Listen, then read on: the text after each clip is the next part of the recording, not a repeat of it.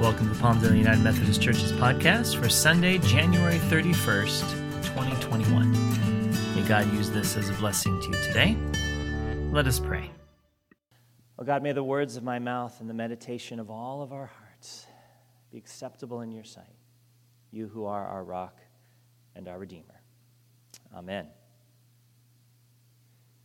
Well, last August, our family moved a whopping 5 blocks away from Quartz Hill to Palmdale. We moved out of the house that we had been renting for 5 years and into our first California-owned home. Whoop, whoop. Now, I know, moving is never easy. In fact, it's definitely on one of the top 10 biggest stressors in anyone's life.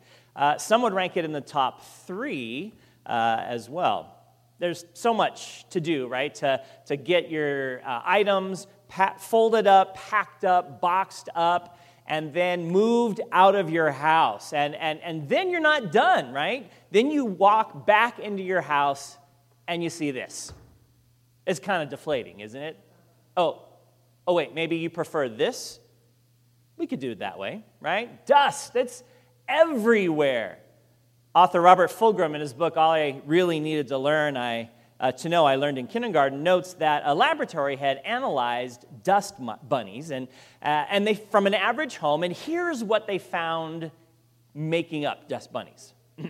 Particles of wood, cotton, and paper, bug chunks, food, plants, tree leaves, ash, microscopic spores of fungi, and single-celled animals. But that's just the miscellaneous category.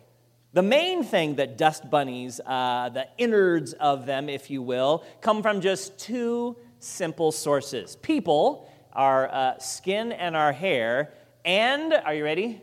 Meteorites. Yeah, that's right. Disintegrated as they hit the Earth's atmosphere. Evidently, there's tons of it falling every day, right? So, dust bunnies are basically made up of us and stardust. I guess David Bowie must have been onto something after all, right? Well, it's that first part of the dust bunny makeup that we're going to be focusing on today, our skin, right? We look today at a new installment of this series, Fearfully and Wonderfully Made. The series is based on a best-selling book by Dr. Paul Brand and renowned author Philip Yancey, and it's the same title, Fearfully and Wonderfully Made. It's a fabulous read, and I'm really only able to scratch the surface during this 5-week series, so I commend it to your reading pleasure. Nevertheless, we get today to talk about the fascinating topic of skin. Richard Seltzer once wrote, "What is it then, this seamless body stocking, some 2 yards square, this our casing, our facade that flushes, pales, perspires, glistens, glows, furrows, tingles, crawls, itches, pleasures, and pains us all our days. At once keeper of organs within and sensitive probe, adventurer into the world outside." That indeed is our skin. Did you know that our skin is not only the largest, but the heaviest organ in the human body? The average adult has between 16 and 21 and a half square feet of skin on their body. Most of it about 1/10 of an inch thick and weighing close to 9 pounds in total. So here's what I want you to do. Take a look at your arm right now. Go ahead. Look down at your arm. In 1 inch of skin on your arm, you will have 650 sweat glands, 20 blood vessels, 60,000 melanocytes, those are the pigment-producing cells, and more than 1,000 nerve endings just in 1 inch of skin on your arm. Skin has 2 layers that are firmly glued together, the epidermis on top and the dermis below. And if you look at your skin through a microscope at various sections, say from your scalp, your lip, your nipple, your heel, your abdomen, fingertip, every single one is going to look different under the microscope. And yet somehow this patchwork forms a continuous sheet over our bodies. But skin doesn't merely exist to give our body appearance. It's also a vital source of ceaseless information about our environment. I mean, just think about it. Most of our sense organs, right, our eyes, ears, nose, etc., they're confined to just one spot on our body. Skin, however, is, well, it's kind of rolled thin like pie dough, and it's studded with 500,000 tiny transmitters all over our body, like telephones jammed together, waiting to give the brain important news.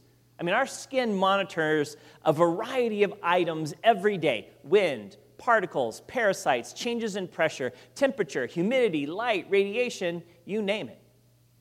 You know that touch is one of our most complex senses.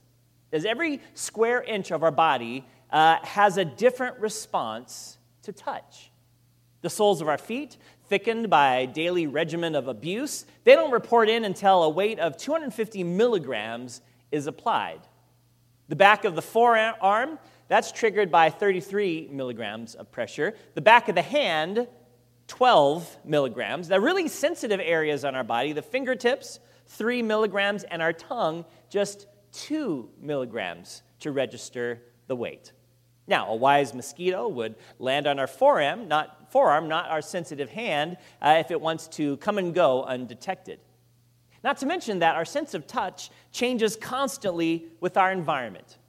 Dr. Brand talks about the skin's ability to adapt. When even a small amount of weight, let's say, is lowered onto our forearms, right? The sensation of weight stays for about 4 seconds, and then it fades.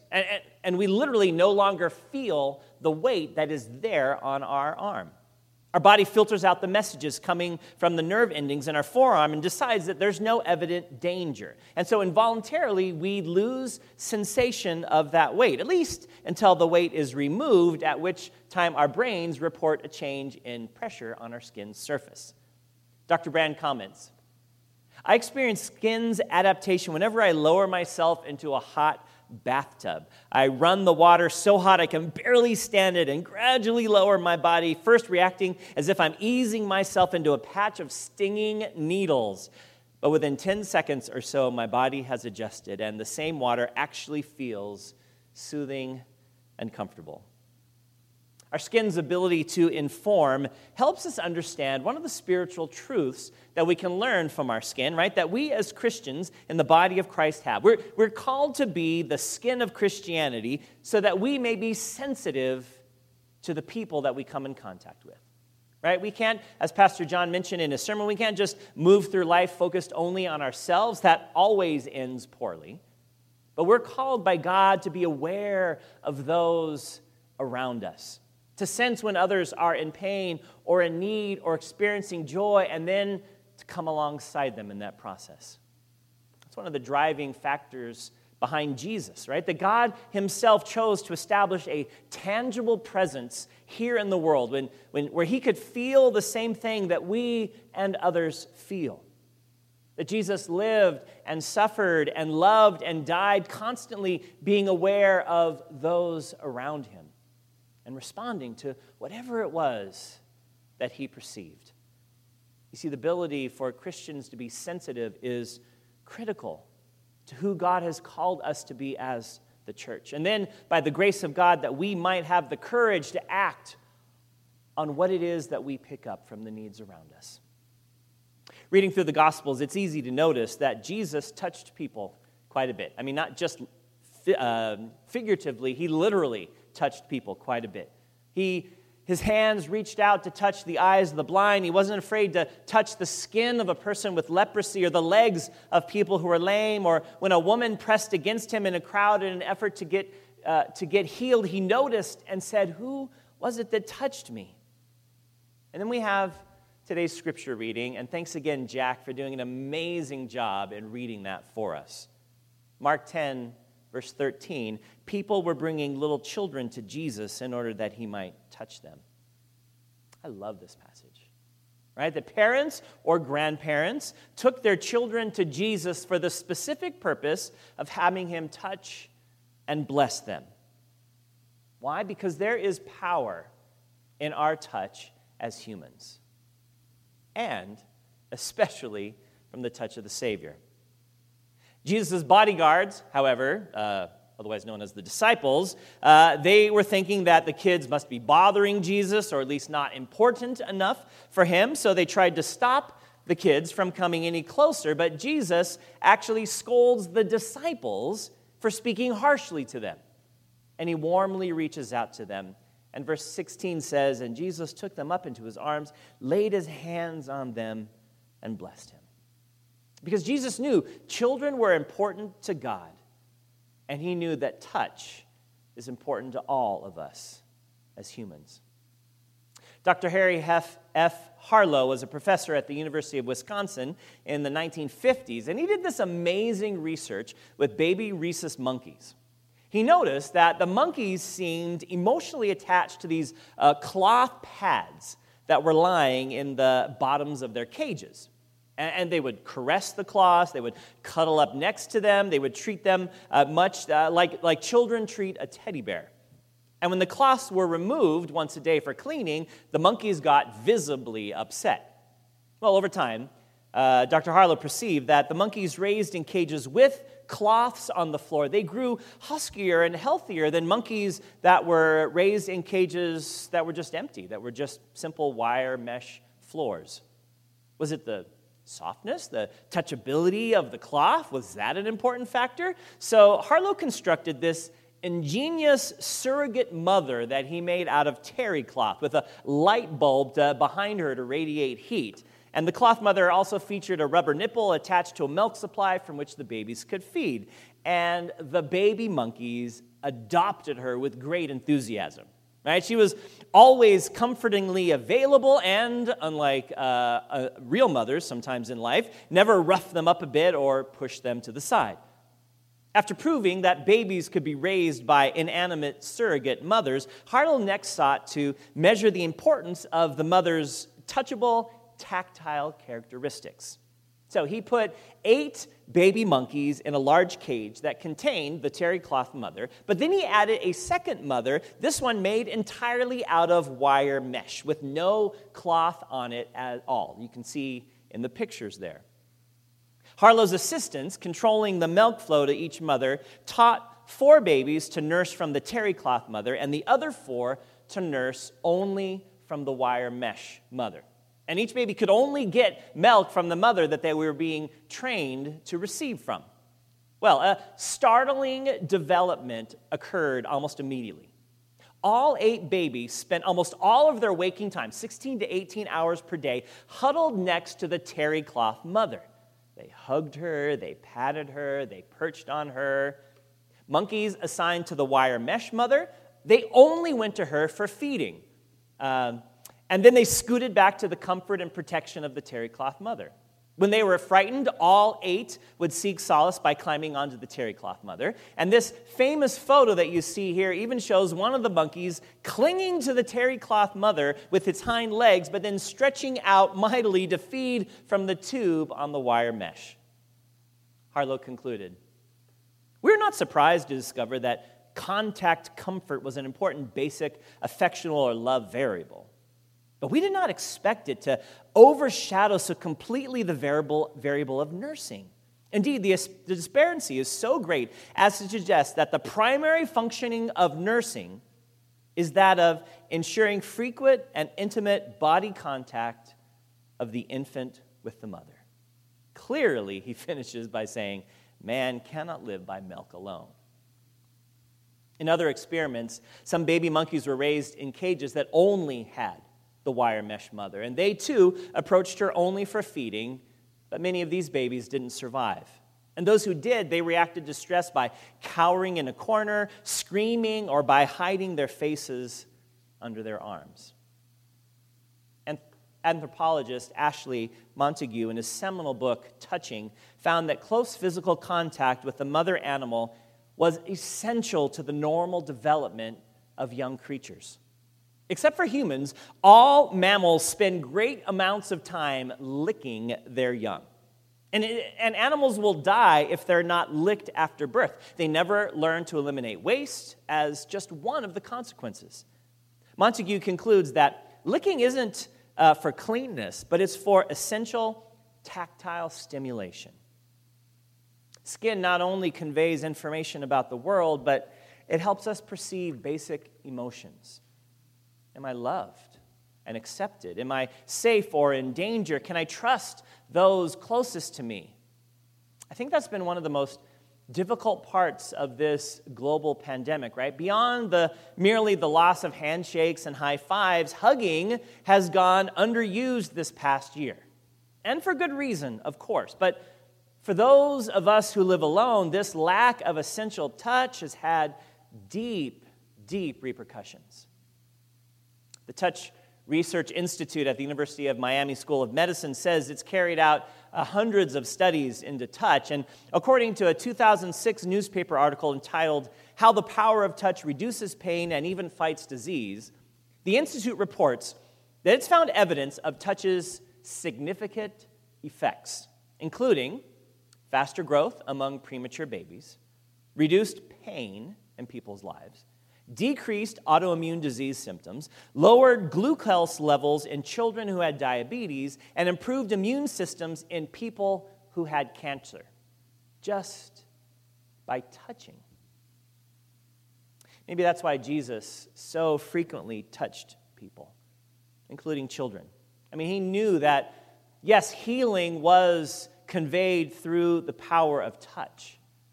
And he could have done mass healings, I'm sure, right? He could have organized large crowds into various areas of need. Okay, paralyzed people over here, blind people here. If you got a fever, come over here. Leprosy way over there. And he could have waved his arms like some magic wand and healed a whole bunch of people instantaneously, but that's not the way Jesus worked. Jesus touched individuals. His mission wasn't to heal as many people as possible. His mission was to convey God's love and grace, and touching is often involved when we share our love with others. In his book, Dr. Brand tells the story about an interaction he had with a leprosy patient in India shortly after they opened a new clinic in this one particular area of the country. So he was examining the hands of this young man, trying to tell him in broken Tamil language that they could halt the progress of the disease and perhaps restore some of the movement to his hands, though they could do little about the facial deformities that he had.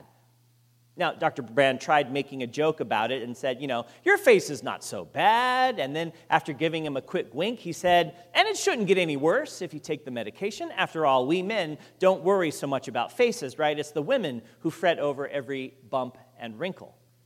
But instead of the expected smile, Dr. Brand saw the man begin to shake with muffled sobs. Uh-oh, did I say something wrong? He asked his assistant in English. Did he misunderstand what I was trying to tell him maybe? And she spoke briefly to the man in Tamil and then said, "No, doctor. He says he's crying because you put your hand on his shoulder. And until he came here, no one had touched him in years." So what about us, friends? How are we using the gift of touch? Are we conveying love and acceptance and grace in the ways that we touch our family members and friends, those in need around us?